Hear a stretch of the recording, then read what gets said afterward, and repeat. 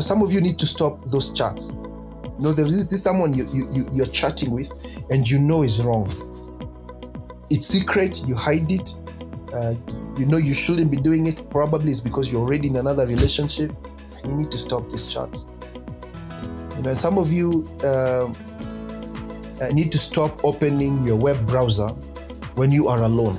Because you know what happens every time. You promise yourself things won't go down the way they did yesterday.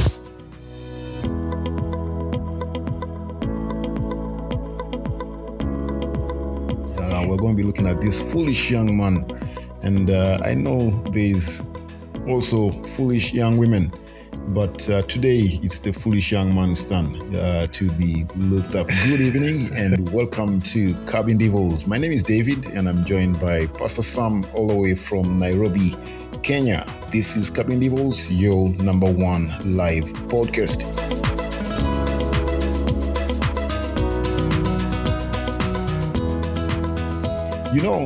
Being the number one live podcast is not an empty statement. We would like to keep it that way. And we shall need your help to do that. If there is any way you would like us to serve you better, please send me a note by emailing me at David at Cabin Devils. That is David at cabindevils.com. And here at Cabin Devils, we bring you the best from all over the world. And today is going to be awesome. It's going to be awesome. For the last 2 episodes, we've been looking at relationships.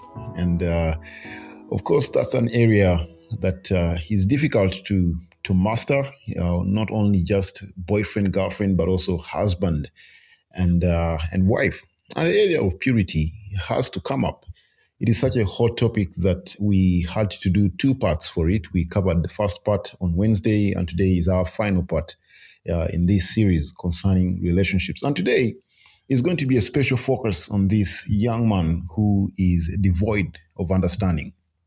But I want to believe that devoid of understanding is a very polite way of saying that you are dense. But today we're not going to be insulting people. I believe that the Bible uses such phrases to emphasize a major point. And the truth is, where there's wisdom, there's also unwiseness. And this is one of those cases. You see, the passage we're looking at is Proverbs chapter 7. And in verse 22, at the end of that passage, it says at once, and I'm sure most of you are familiar with this story, but at the end of that particular story in chapter 7, the book of Proverbs, it says at once he followed her, talking about this young man devoid of understanding and how he was relating with this adulterous woman. He followed her like an ox going to the slaughter, like a deer stepping into a noose, till an arrow pierces his liver, like a bird darting into a snare, little knowing it will cost him his life.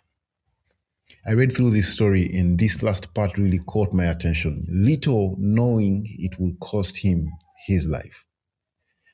I'm not the main speaker for today, but I would like to make a point for anyone here that thinks they can never be that young man. Sometimes we have this phrase where we're saying, that can never be me. And if that is you, can I use the word, you are little knowing? You are little knowing. Someone may ask, at what point did this young man turn foolish? At what point did he turn unwise? What was his first mistake? At what point should he have turned around? First, I want to say that his first mistake, we really don't know what his first mistake. We don't know if he was always foolish or this was the day he turned foolish all of a sudden. But it's possible that he was always foolish. I mean, foolishness does not develop in one day. That's a possibility, but we're not sure. We are still not sure. I don't want to believe this was his first compromise either, because I think he learned compromise somewhere else. This was the compromise that finally cost him his life. If I'm to assume, I don't think this was his first compromise. He must have compromised in other areas, but this is the one that finally cost him his life. But secondly, when someone asks the question, at what point should he have turned around? I also want to believe that for every breath that he took, as those verses begin to describe what was happening in his life, for every breath that he took, for every step that he took, right there with him was an opportunity to turn around. But he never did. May I question us? Maybe today is the day we need to turn around. It might mean uninstalling some apps. It might mean deleting some contacts from our phone. It might mean bringing some things to light that are hidden about us. But I want to believe each one of us tonight has an opportunity to turn around. We could be that foolish young woman. We could be that foolish young man. We have an opportunity tonight to turn around. I don't know what that means for each one of us, but I know each one of us right now has an opportunity to turn around.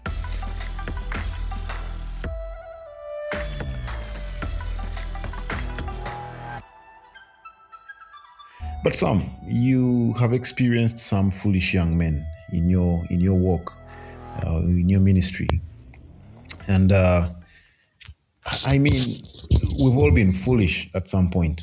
But what are some of the signs of foolishness? How can you stand from your window and spot foolishness from afar? How do you help foolishness? That's a couple of questions. But Pastor Sam, please take us through your thoughts on the foolish young men you've experienced. Maybe you've been one of those foolish men. I personally have been in so many cases growing up. But how are you able to? Are you able to spot foolishness from afar? Maybe there's some of us here who are not wise, and we need to be smacked at the back of the head. What would that smacking look like, Pastor Sam? I think one word that brings this home to me, this idea of foolishness, is really anyone who trusts themselves too much. Anyone who trusts themselves too much that they would put themselves in compromising situation because they think I can handle this. Is a mark of foolishness. What I advocate for is self-distrust, and it will be one of the points that we'll be looking at even as we look at Proverbs 7. Yeah, but you pushed me. I had to let it out. Self-distrust. The mark of foolishness is really thinking so highly of yourself. And you put yourself in compromising situations. Yeah, I would say that. And that sort of thing has burnt many people. Yeah. Sam, it's okay for someone to watch a trailer for the movie before they actually watch the movie. It's okay. And I'm going to really double click on that trailer and ask the question, what are some of the characteristics of a man that really trusts themselves? Just giving an example. Assume it's someone you know. How do they look like? I mean, as I said earlier, this is someone who will court disaster, or they will put themselves in a compromising situation, and then I think you have mentioned some of those things. They will, for example, I'm just giving examples here. They can be online just clicking on websites aimlessly. They don't have anything that they're doing online. They just, hey, I need to while some time, so I might as well do it online. And little do they know that while they are there aimlessly just clicking some websites away, that they will soon fall into a trap, Or a gentleman would invite a girl that they have a crush over to their house, hey, come, we'll just watch a movie, nothing will happen. We'll just watch a movie and just enjoy it together, while holding hands and whatever. And maybe we can pray while we're at it.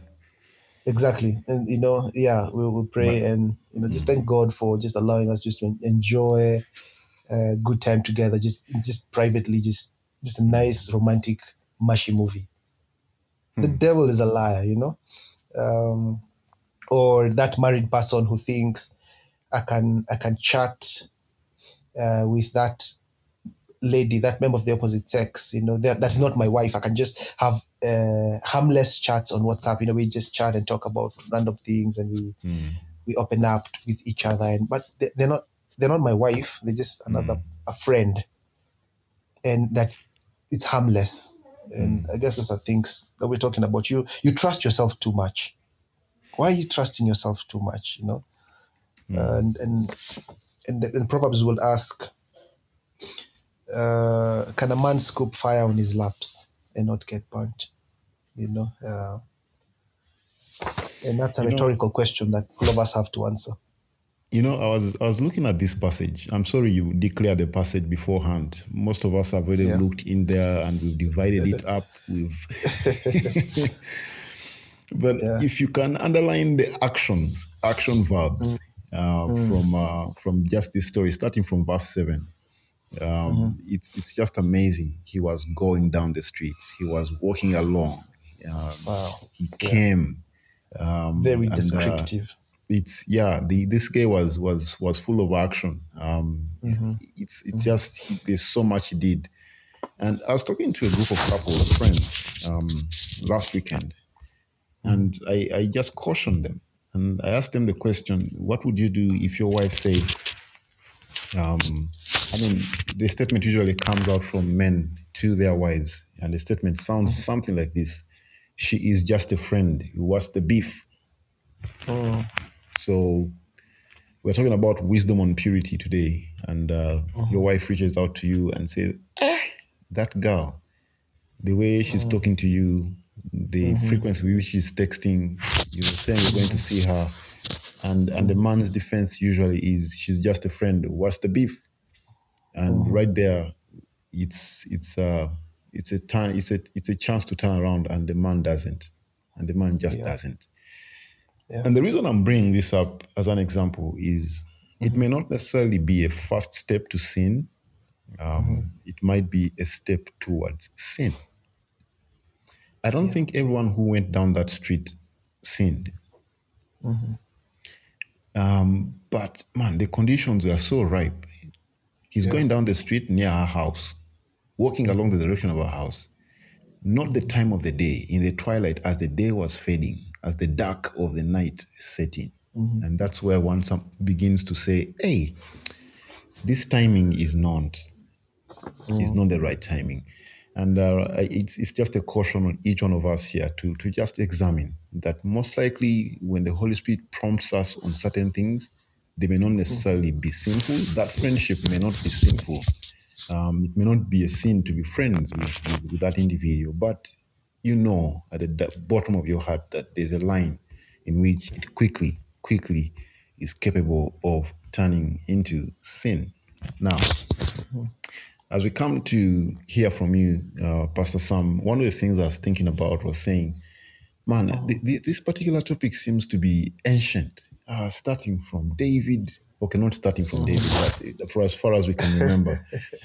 David, this young man, after God's own heart, he struggled through all of these things. And man, thousands of years later, we are here.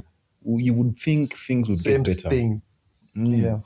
Things are getting worse. We're getting worse, you're right. And I'm not saying I'm in a good place right now as David, but I want to say I've never been excited about God's word like it has been for the last couple of weeks. I've been very, very excited about it.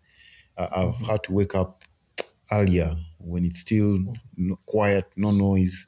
We have a young one right now in the house who decides to wake up at 3 a.m., whatever time to wake you up.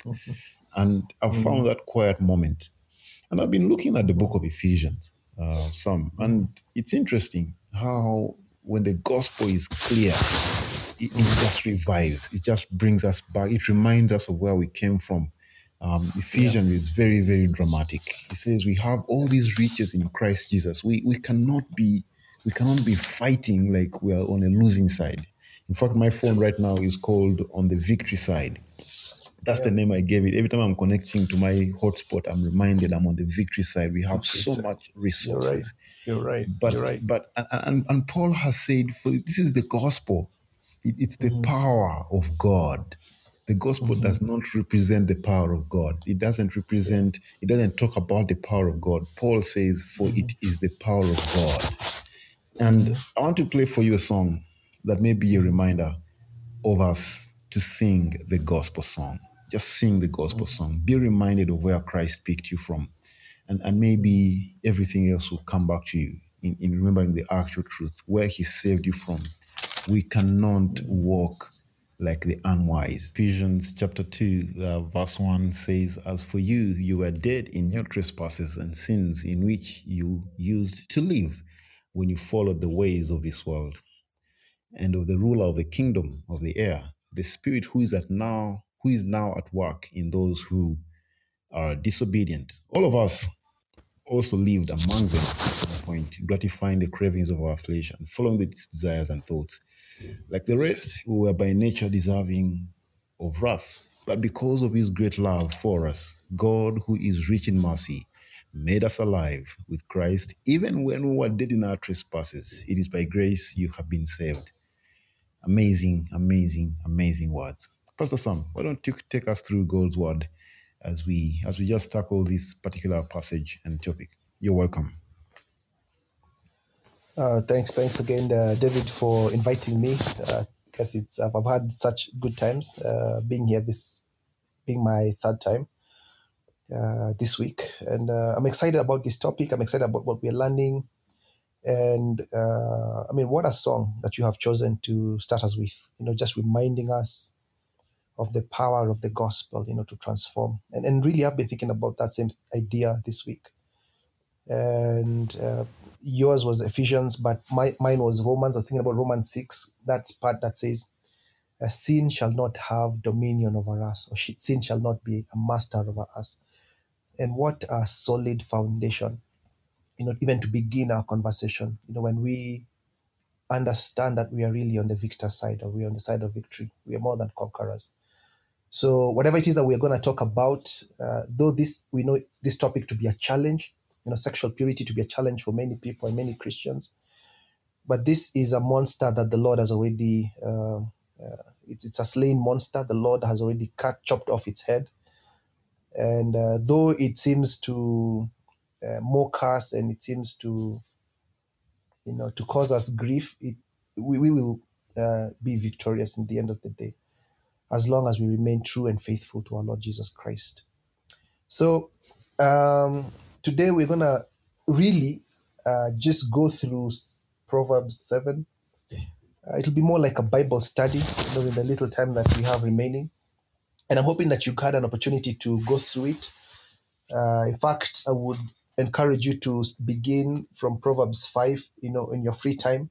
You can go back 2 chapters away. Proverbs 5 still talks about the same issue, same thing, warning against adultery.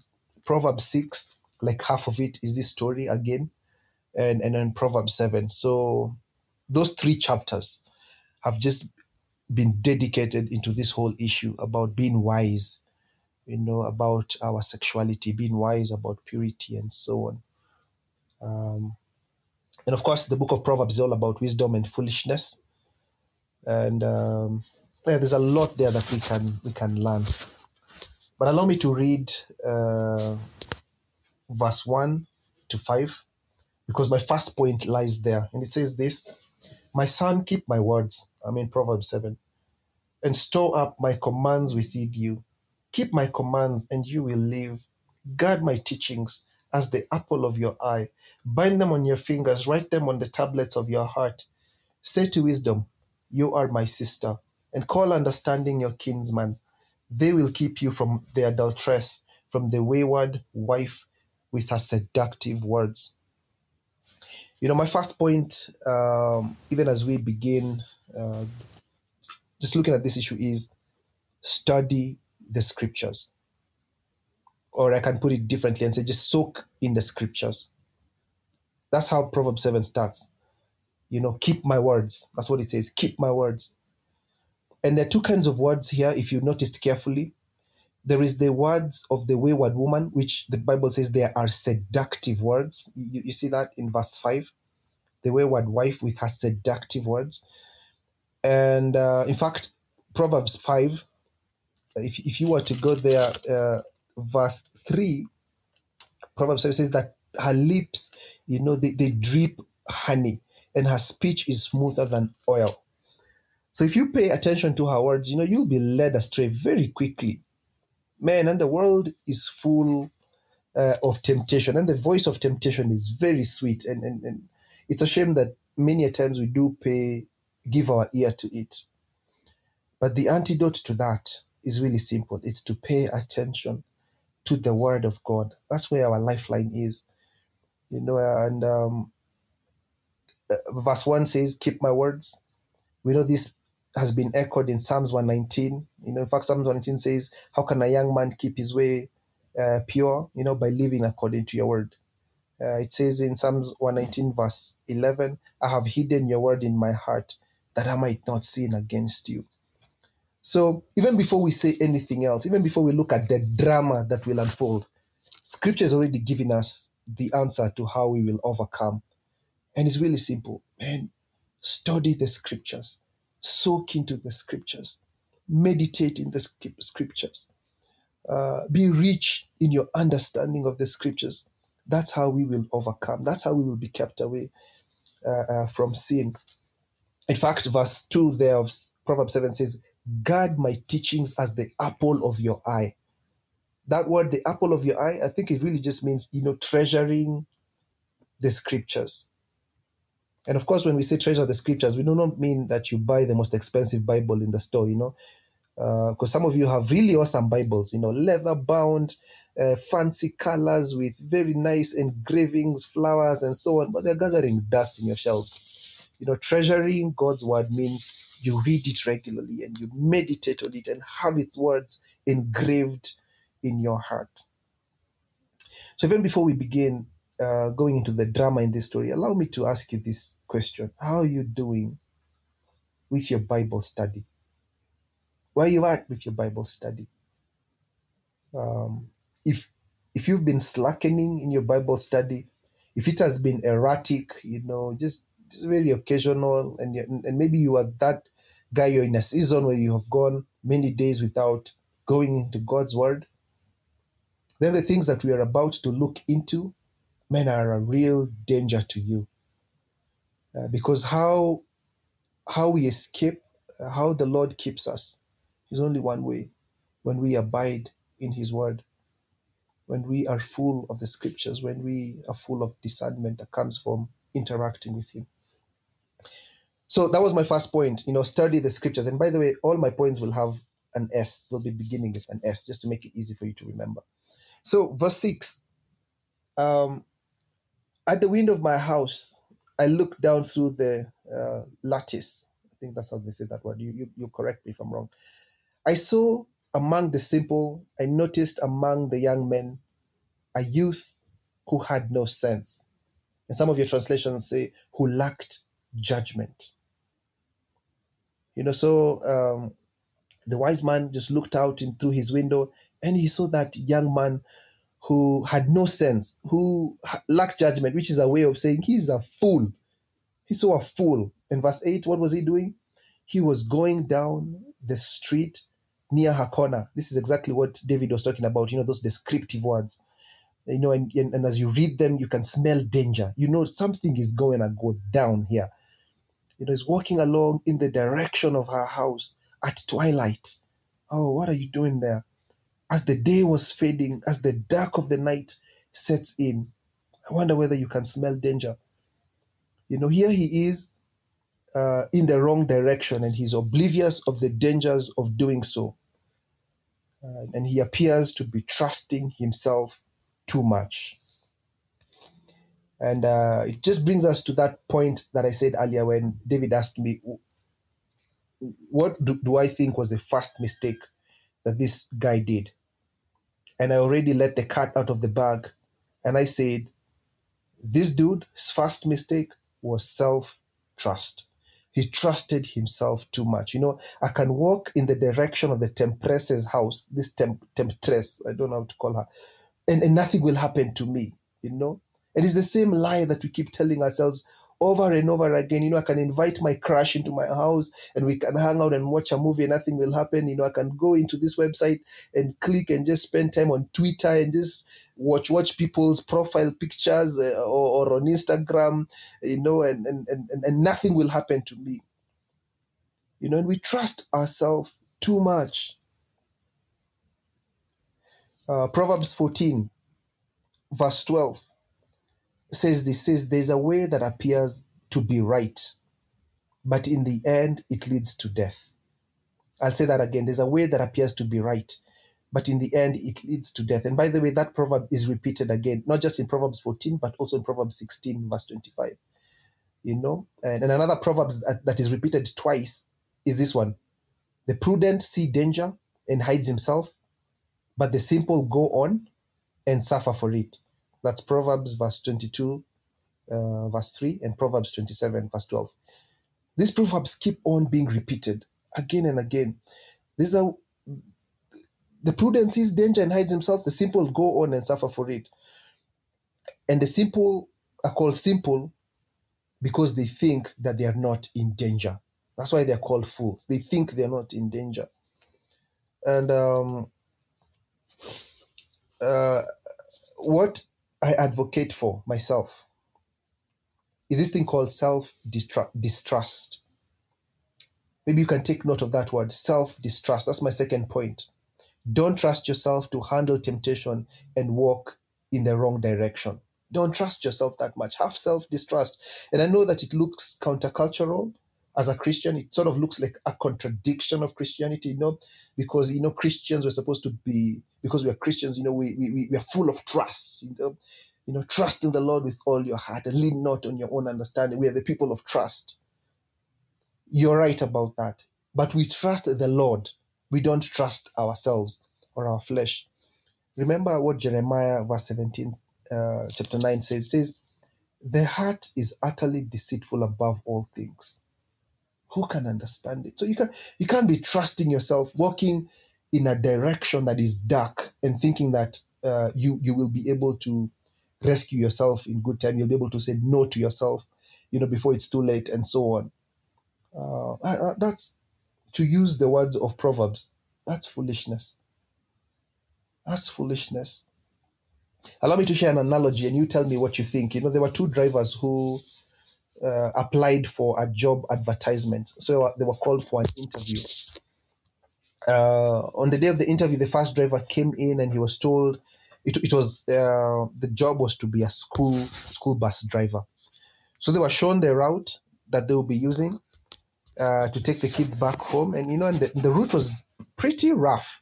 And they would have to go through cliffs and bridges, without guardrails. And so this first driver was asked, hey, how are you going to navigate through this route? And the first driver said, he thumped his chest. He was very confident of himself and says, I'm a very good driver. In fact, I'm so good, I can drive very fast, close to the edge of the cliffs, and I can still handle the bus. I can dash over the bridge with guardrails. I can even overtake there, and I will still keep the bus in a pretty good balance. He was trying to impress these interviewers, with his good skills. Well, the interviewers didn't say anything. They just allowed the second man to come in, and they showed him the same route, and they asked him how he was going to do it. And the man said, I will drive very slowly. In fact, I will stay as far as possible from the cliff edge, and I will go even slower through the bridge with no guardrails. Now, I have a question for you. Who between these two do you think got the job? Well, the answer to that question is really simple. The second guy, because the first guy was a fool. He trusts himself too much. He's a fool. Shouldn't even have been in that interview in the first place. That's a fool right there. And the New Testament really has this sort of advice to all Christians. It says, flee from sexual immorality. And we did mention this on Wednesday when I gave that point about running. Flee from sexual. Don't go towards it. Go the opposite way. You should not be asking yourself, how far is too far? You should be asking yourself, how far can I go from this temptation? As far as possible from the edge of the cliff. Not as close, not how near I can go towards the edge of the cliff, but how far can I stay away from it? There's a guy who was the UN Secretary General. His name was Dag Hammarskjöld. He says, he who wants to keep his garden tidy doesn't reserve a plot for weeds. And I'll say that again. I thought that would be very interesting. He who wants to keep his garden tidy doesn't reserve a plot for weeds. And how many of us reserve a plot for weeds, and yet we claim we want to keep our garden tidy. Well, if you are truly serious about your purity, then you make no reservations, and maybe let's just apply this really quickly. And David, he really mentioned some of these things. There's some of us who need to stop inviting certain people to their own houses, especially when you are alone. It's not good for you. It has never been good for you. Nothing good has ever come out of it. I think somebody did say that mediocrity is doing the same thing over and over again and expecting different results. You need to stop inviting that person to your house. You just can't handle it. Stop trusting yourself that this time around things are going to be different. Some of you need to stop those chats. There is this someone you're chatting with and is wrong. It's secret, you hide it. You shouldn't be doing it. Probably it's because you're already in another relationship. And you need to stop these chats. And some of you need to stop opening your web browser when you are alone.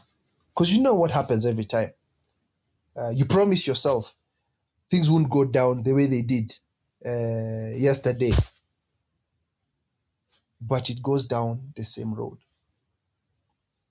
Flee. That's what 1 Corinthians chapter 6 verse 18 says. Flee. Make no reservations. Don't reserve a plot for weeds in your garden. Okay? And I hope that point is clear. And I think we're moving really fast. My first point was study the scriptures. My second point was self-distrust. Allow me to continue in verse 10, and we'll get to our third point really quickly. It says, then out came a woman to meet him, dressed like a prostitute and with crafty intent. I have a question for you. Did you not, I don't know how your Bible reads, but how was she dressed? What does your version say? How was she dressed? It says that she was dressed like a prostitute. I'm reading from the NIV. Now, how do prostitutes dress? There was a movement in my country here, Kenya. A hashtag. It was something. This hashtag was something like this: "My dress, my choice," and it was really trending here in our country. It was sort of like a movement or a hashtag that was being promoted by many women here in our country, and it was a reaction against some men who were attacking women and raping them and giving this excuse. I was provoked by their dressing. And let's first begin by us men. Any man who gives this as the justification for for attacking a woman or raping them or sexually abusing them in any way, saying how they dressed made me act the way I acted, that is foolishness. You need to take responsibility for your actions. These are the sort of people that needs to be locked up behind bars. You cannot give that as a justification for harassing women or for abusing them in any way. So in that regard, I do support the women. Their dress, their choice, in that sense, so that no man can really provoke a woman just because of that. Everyone is responsible for their own actions, not for what others do. But let's talk as Christians.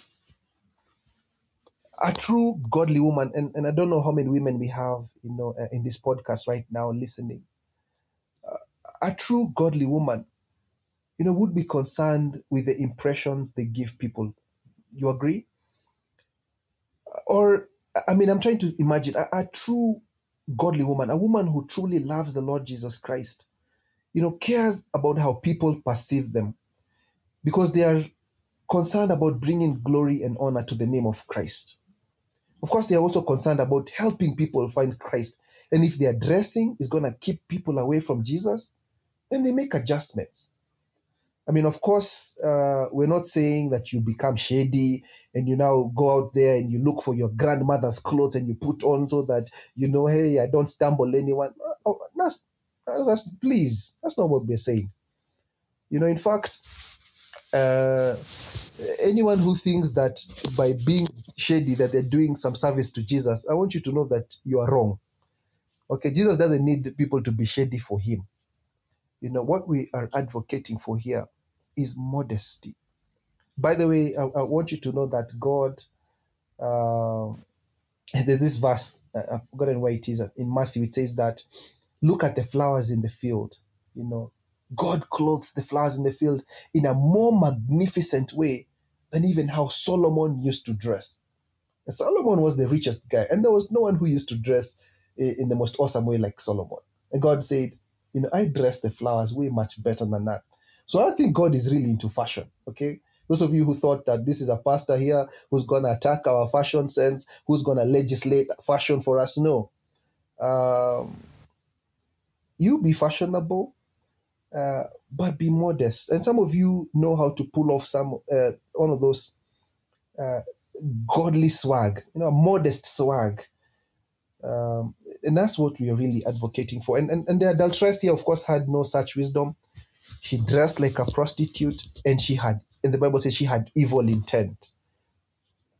And it's as if it's saying that, it is easy to tell people's intent even by how they're dressing. You can just tell. You see somebody is dressing and you know their intent. Listen to this phrase by John Stott. John Stott says, it is one thing to make yourself attractive. It's another to make yourself deliberately seductive. You girls know the difference, and so do we men. Man, I like that phrase. John Stott, go look for it. I thought it was very interesting. And it's one thing to make yourself attractive, and it's another to make yourself deliberately seductive. You girls know the difference, and so do we men. So godly ladies in the house, you have some vulnerable men around you. And allow me to say vice versa, and you godly men in the house, you have some vulnerable ladies around you. And we need to factor that in whenever we are stepping out of our homes. I see fashion these days, it's a bit radical. Even the kind of things that even men put on is a bit over the top these days. But for us as Christians, these are things that we ought to think about. Not to legislate fashion for anyone, but because we love the Lord and we care about how people perceive us. And I think that point has been made. Allow me to continue. Verse 11. Verse 11 says that she is loud and defiant. Her feet never stay at home. Now in the streets, now in the squares. At every corner she lurks. Just like the way temptation is at every corner. And she took hold of him and kissed him. And with a brazen face, she said a few things. Brazen face means, she was bold and she was without shame. Just taking hold of a guy just sort of nowhere and kissing him. Man, that's a bit over the top. That's extreme. Listen to what she said. She said, I have fellowship offerings at home. Today I have fulfilled my vows. I have come out to meet you. I looked for you and I have found you. I don't know whether you noticed how fluent this lady is in speaking Christianese. She's fluent in Christianese. And I have fellowship offerings. She has offerings. Can you imagine that? She has fulfilled her vows. This is Christian talk. And some of you, the enemy knows just how to get you. They hook you up with this brother or with this sister who speaks Christianese fluently. And whenever you are in their presence, you put your guards down because you think to yourself, this is a believer. I'm in the hands of a righteous man or a woman. But all this talk is just to set you up for failure. Anyway, listen to what he says. Listen to her talk as she continues. She says, I have come out to meet you. I looked for you and I found you. Can you imagine that? I looked for you. Some of you, no one has ever told you I was looking for you. Many of us don't even get text messages. Every time we keep looking at our phone, hoping that somebody has texted us or somebody has called us. We hope we'll get a missed call or something like that. But everyone is ghosting us. Nobody is looking for you. maybe except URA or KRA, the revenue authority, the tax guys. Those are the only guys who are looking for you because you need to pay your taxes. Otherwise, nobody's looking for you. And then out of nowhere, this person comes and says, I looked for you. These are the sort of things that make you go crazy. And I have found you. Verse 16, listen to this. I have covered my bed with colored linens from Egypt. Listen to the description of these words. And you even begin to wonder, how do colored linens from Egypt look like? I just know linen from our local supermarket over here. Verse 17, I have perfumed my bed with myrrh, aloes, and cinnamon. My goodness, you didn't even know people perfume their beds. What is it that she's using? Stay soft? Man, you even can be... the sort of language she's using is meant to tantalize your senses, to stroke your imagination, and just throw you into confusion. She continues, verse 18, come, let's drink of love till morning. Let's enjoy ourselves with love. And some of you might want to underline that word, drink deeply of love till morning. That till morning part is a lie, okay? The devil is a liar. It doesn't, to put it mildly, last that long, okay? Some of you already know what I mean. It doesn't last that long. So this is all a lie. It's a big facade. And some of you watch movies that lie to you, certain things about sex and so on,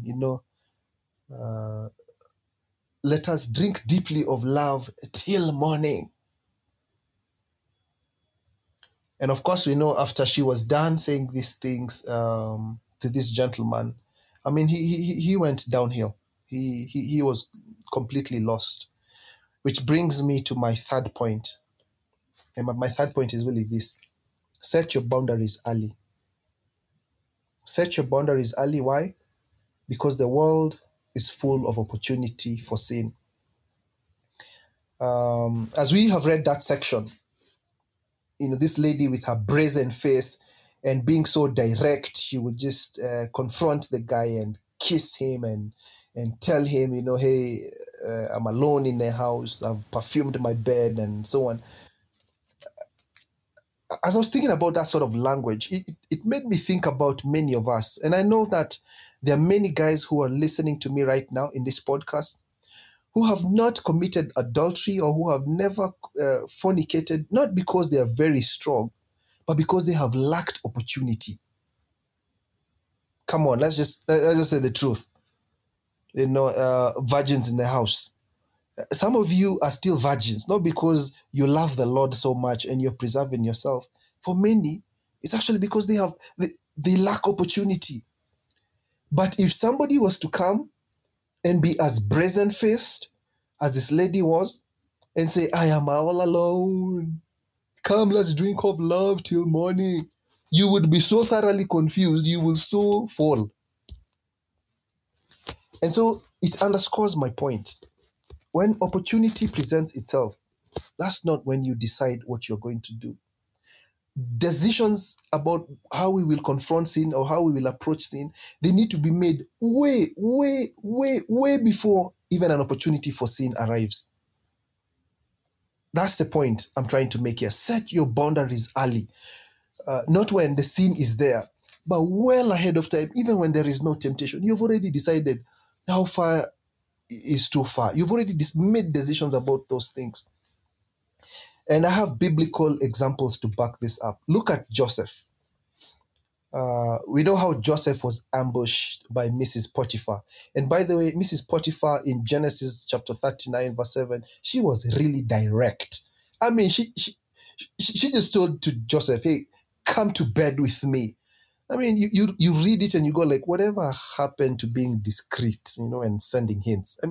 She was not like that. She was like direct. Come to bed with me. I have a question for you. Do you think Joseph stopped for a minute to make a decision about what he wants to do? Do you think he was like, wait, picky, ponky? Father had a donkey cried. That's when he's making the decision. Do I go with Miss Potiphar or not? No. Joseph, clearly from his response, he had already made the decision well ahead of time. I'm not going to behave in a certain way. Even from his response, you can tell this is somebody who had already thought ahead of time where his boundaries were going to be. Another biblical example is Job. In Job chapter 31, verse 1, this is what Job says. Job says, I made a covenant with my eyes not to look lustfully at a woman. So well ahead of time, he made a covenant that this is what I'm not going to do. And another biblical example is Daniel. And we read in Daniel chapter 1, when Daniel and the other fine young men were taken to Babylon, they knew that they were going to be given food sacrificed to idols. And so what did they do? They made a resolution well ahead of time that they were not going to defile themselves. They planned a course of action early so that when the opportunity presented itself to them, they knew what to say and they knew what to do. And so here's my point, ladies and gentlemen. Let's plan ahead on these matters. Let us decide, how we are going to relate with the opposite sex. Make a resolution about such things even before temptation comes. When temptation comes, you will already have known this is what I decided I was going to do when I find myself in this situation. And I've done that myself. I decided, since I am married, I'm not going to be calling women just randomly. I'm talking to them about, hey, how you doing? I don't hang out with them. I don't do coffee dates with other girls just randomly without my wife. If I need to meet any of them, probably they will come to my home while my wife is there. I don't cancel ladies long term. That's a decision I made. I'm not going to cancel anyone. In fact, if I do it more than once, a whole lot of people have to know what is going on. I try not to look at ladies twice in the streets. I don't allow, and I try not to allow fantasies to linger in my head. There's a phrase that helps me with this one. It was said by John Stott. He said that deeds of shame are often preceded by fantasies of shame. I always keep that in my mind. Deeds of shame are often preceded by fantasies of shame. So I try not to keep any fantasy of anyone, anything in my head. I skip certain stations on my TV. I've already decided there's a number I don't go past because I know usually those channels, they have stuff that tears apart my spiritual immunity. And I'm sharing this not because I am so strong, but because I'm admitting that I'm so weak. And it will help us to know our kryptonite. I think we were talking about Superman in the last episode. Superman had his kryptonite, the thing that used to make him weak. What is your kryptonite? Know your kryptonite and keep your distance. Set your boundaries. Stay away from those things that would potentially bring you down. And I'm hoping that point has been made clear. Let me see what time we have. We still have some time. All right. So 3 points I've made so far. The first one is study the Bible. Second one is self-distrust. My third point was set your boundaries early. Allow me to continue verse 19 to my last point. Verse 19, the lady says, my husband is not at home. He has gone on a long journey. He took his purse filled with money and will not be home till full moon. And those two verses really expose a lie that she was telling. And this was the lie. We can get away with it. That's what she was really trying to communicate. There will be no consequences. Nobody will know. It will just be this one time. You're hearing those lies? It's only this one time. Nobody will know. We can get away with it. There will be no consequences.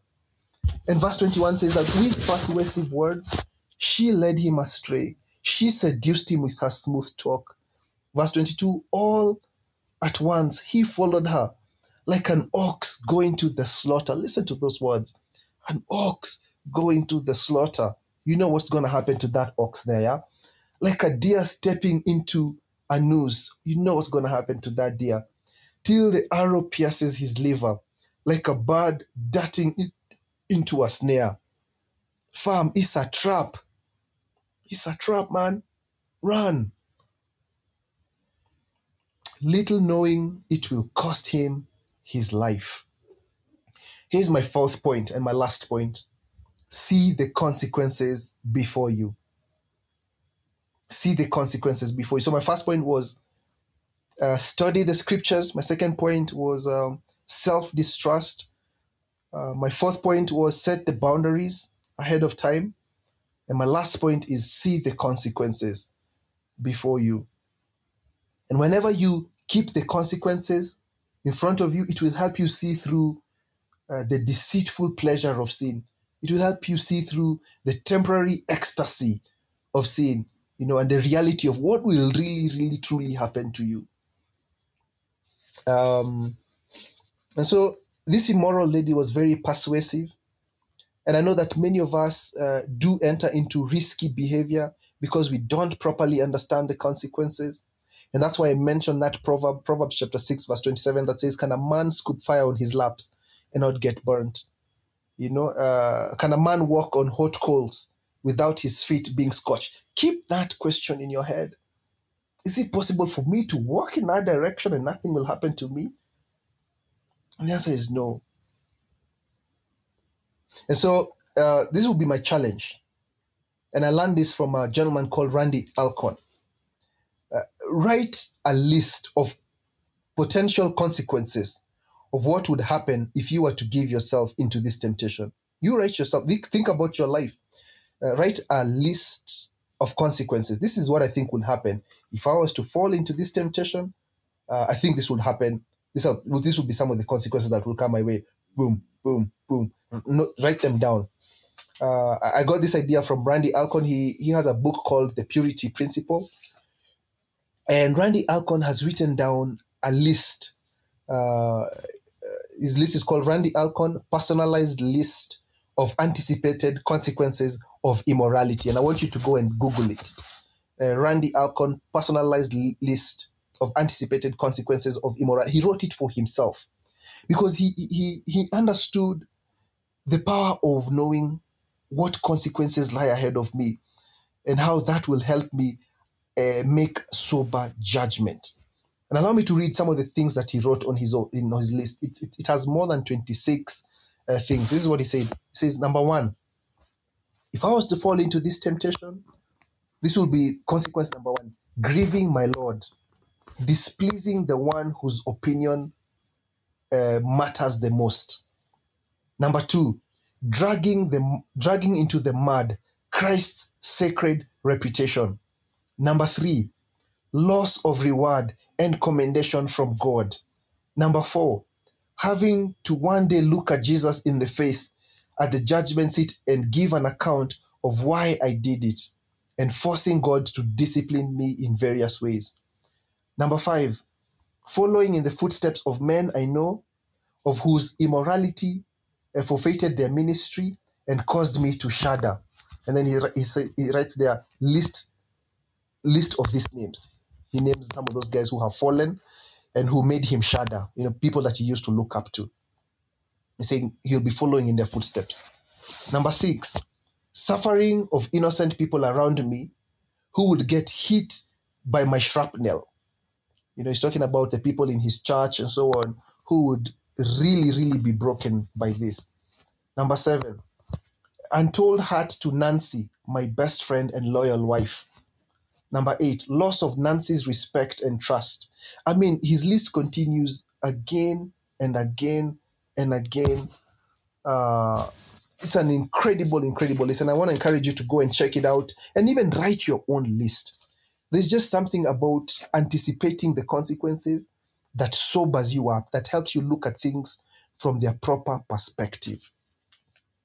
And the reason why this is a good idea is because Proverbs again says, stolen water is sweet.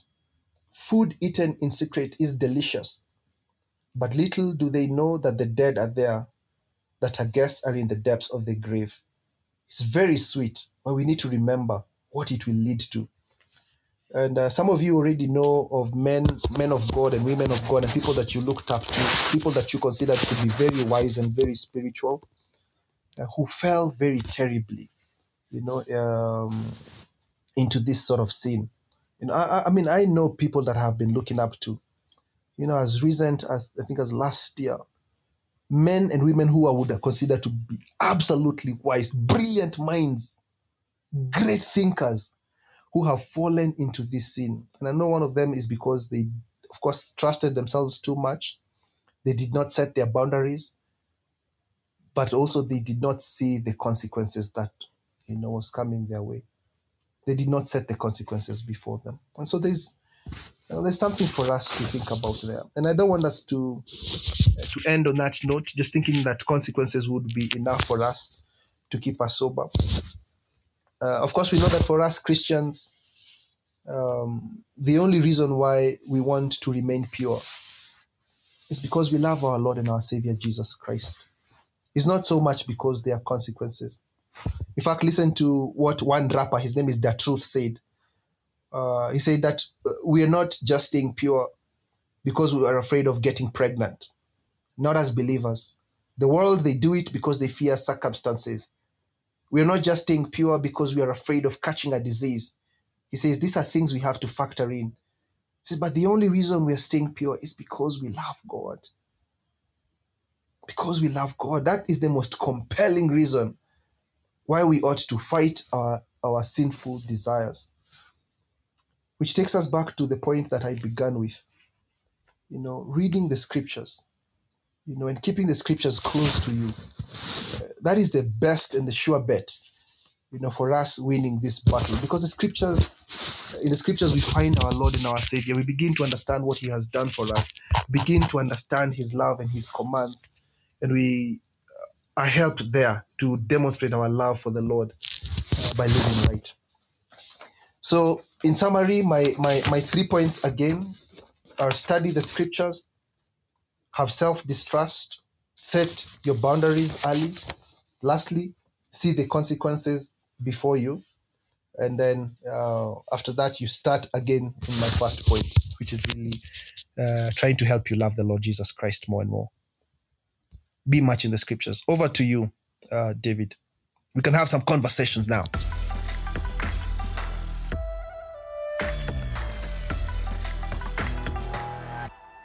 It's been interesting. Just sitting back and being warned.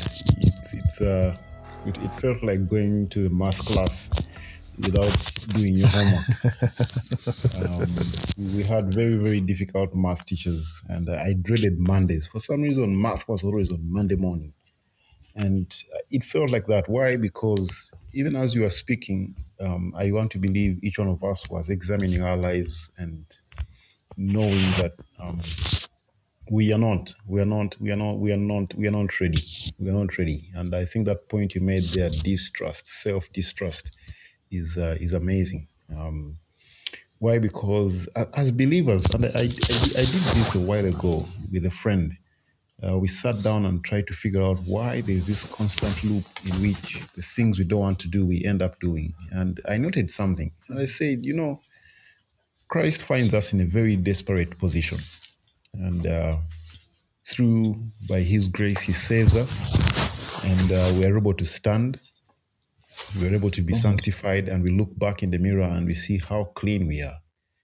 And this is what happens next. We look around us and we see that our friends are trying to live like Christ. And then we think we can help. And so we begin to help. We begin to give them some pieces of advice. And before we know it, pride develops because we think we've figured it out. And right there, we begin to think that now we are strong enough. We begin to trust ourselves. And guess what happens? The fall comes. The fall comes after the pride. Pride comes before the fall. And we are back at it again. And God, through His grace and mercy, lifts us up. And this loop can only end. It can only end when we realize that through it all the time, whether we are able to walk, we are still doing everything by the strength that Christ gives. But thank you so much, Sam, for the points you just made, especially in paying attention to God's word, calculating the consequences. The statement that keeps ringing in my head is, little did he know, little did he know. I even tried to rephrase it here in my notes. I says, you only know a small part of it. You don't know all of it. You have no idea. You have not figured out all the consequences. And just when I wrote that statement down, you have not figured out all the consequences, that's when you made the point of write them down. And I said in my notes here, I said, yes, write them down, but you will never exhaust all of them. And here's a point that Grace made once. She said that, when you look at the story of Adam and Eve, when the devil is looking at Eve and saying, you will not surely die, God knows that if you eat of it, you'll be wise, knowing good and evil. And she looked and she said, this is good for food and for gaining wisdom. And she didn't figure out all the consequences. She did not know that same day she's going to lose her home, which is the Garden of Eden. Yeah. She never knew that her firstborn is going to die at the hands of the second one. And that same day she will be without a child because the second one shall run away from home. And she never knew that from that time on, she's going to suffer the pain of childbirth. Adam had no clue that he's going to be sweating for food. Adam had no clue that David Tubide would suffer the consequences of his sin thousands of years later. Yeah. You cannot exhaust the consequences of sin. The exercise that we are suggesting for you is only for you to get a glimpse of what evil does. What actually sin does, it leads to a process of degradation. When you leave a piece of meat out of the fridge, it only gets worse. It begins to rot. And that's what sin does. That process is just irreversible, if I can put it that way. And I think Ephesians that we read brings it clear. It says, we were dead. We were dead. We were dead. I have a friend who made a point once that I still remember. And he said, if, for example, right now, if I drop dead and my heart just goes flat, and there's a guy who died last week, if you are to measure the amount of deadness, we are both dead. Both of us are dead. And so if you're making some very foolish decisions right now, and you're comparing yourself to another person who probably is sunk in their sin, you're both very unwise right now.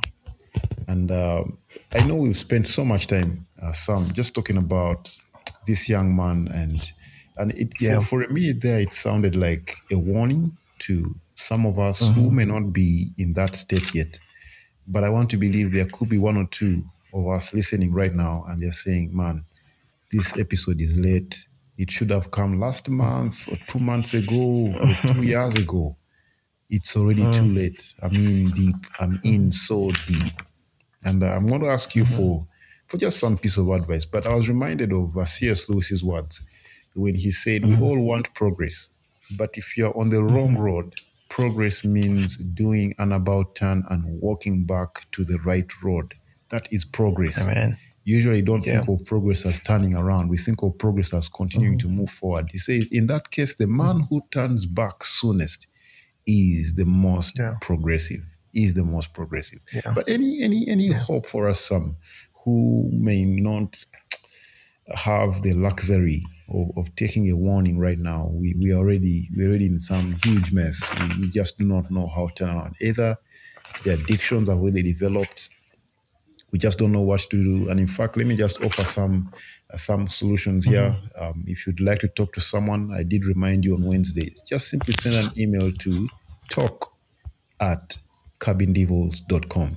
talk@cabindevils.com. And there's a team of friends who have come together and are willing to answer questions. And this is going to be an extra service provided by Cabin Devils. And if you'd like to, you can just call yourself Jendo or Jendo, and know your name is unknown, and we will give you the piece of advice you'll need to hear. And once in a while, if God allows, we'll actually are looking forward to getting airtime and actually making phone calls to be able to talk through certain issues. But Sam, any piece of advice to one of us or two of us here who may be looking at us saying, you know what, it's already too late. Is there any hope? What can I do right now? What can I do right now? Sam. So first, let me, David, if you allow me, address somebody maybe listening to us, and they are not maybe even a believer in the Lord Jesus Christ, because sometimes we do assume everyone is a believer in the Lord Jesus Christ who comes to our gatherings, but it could be somebody even within their own soul, perhaps they're not. And what we want to say from the onset is, God is not looking for well-behaved pagans. Someone might have listened to us the whole time and thought, oh, I guess for me to please the Lord is to just work on this area of my life, and then I'll be good. I'll be good with God. And we want to tell them from the onset that God's standards are way greater than your best efforts, and you will keep falling short. It does not begin by attempting to work hard to get yourself out of sin. It begins by you submitting and surrendering your life to Him, acknowledging that you are a messed up, broken, and disgusted person. You're a person who is a mess, and you cannot help yourself, and only God can help you. It's David who said that a broken and a contrite heart He will not despise. And what we need to do is begin from a place of brokenness, recognizing that God and God alone could save us. And what the scripture says that God does is He helps us to take off our old desires, our old nature, which is being corrupted by its deceitful desires. He makes us new in the attitude of our mind, and He gives us a new self, created to be like God in true righteousness and holiness. And so I'm talking to that person who is not yet in a loving relationship with the Lord Jesus Christ. Then they know themselves, I've not been walking with the Lord. I'm not with Him. It begins by submitting and surrendering yourself to Him. But allow me to address the Christian, somebody who loves the Lord, but they have found themselves in this sin. We did mention and talk about this in the last podcast on Wednesday. Maybe they can go back to it. I said 3 things. The first one, and David, you have mentioned it, is repent. Turn around. It's never too late to turn around. In fact, somebody said, it doesn't matter how many steps you have made into sin, it only takes one step back to God. And that step is called repentance. It's one step out. It doesn't matter how many steps into deep you have gone. So don't say to yourself, I'm into deep. No, you're not into deep before God. It's only one step out for Him. And that step is repentance. We talked about running. The scripture says, flee sexual immorality, flee the sinful desires of our youth. And so rather than continuing in the path that you have been going on that you know is evil and the Lord does not approve of it, run from it. And part of running includes not physical running, because where do you run? You can't run physically. That's not what we're talking about. But running spiritually could include staying away, separating yourself from these things that normally bring you down. I think what I was talking about, the kryptonite. You know your kryptonite. You know what makes you fall. Stay away from those things. I think the Bible does advocate for something called radical amputation. It says, if your eye causes you to sin, then gouge it out. If your arm causes you to sin, chop off that arm. Of course, it doesn't mean literally. It's a figurative language here. Those things that keep you away from the Lord, or they take you into sin, you would rather do away with them. Like I made a radical decision that some series are not good for me. And I made a decision that I will not watch them. And it has gone that for a long time, so that I can't even remember the last time I sat down to watch any series. But that was for me, because I realized every time I sat down to watch a series, and these days we are spoiled for choice. You can be watching like 6 different series on Netflix at the same time, But I saw what they were doing to my spiritual immunity, and I made my personal decision. These things destroy me. And so I stay away. I decided to stay away from them. And I have so many things like those. Radical amputation. It's called running. That's how you flee. And then lastly, reach out. Reach out to your pastor. Reach out to David. He's already mentioned that he's open for prayers. He's open for counseling. He's open. There's no shame in the game. We need to be more accountable as Christians. Let's not be lone rangers. Let's do community together. I think scripture says that we should not give up meeting together as some are in the habit of doing, but we ought to come together and spur each other on towards love and good deeds. And so there's a place for community. And so that's what I would say to this person who's struggling. Repent, run, and reach out. If you're going to listen to a podcast before you go to bed, you can as well grow in your faith. Cabin Devils. Your number one live podcast. Every Monday, Wednesday, and Friday, 9 p.m. East African Time.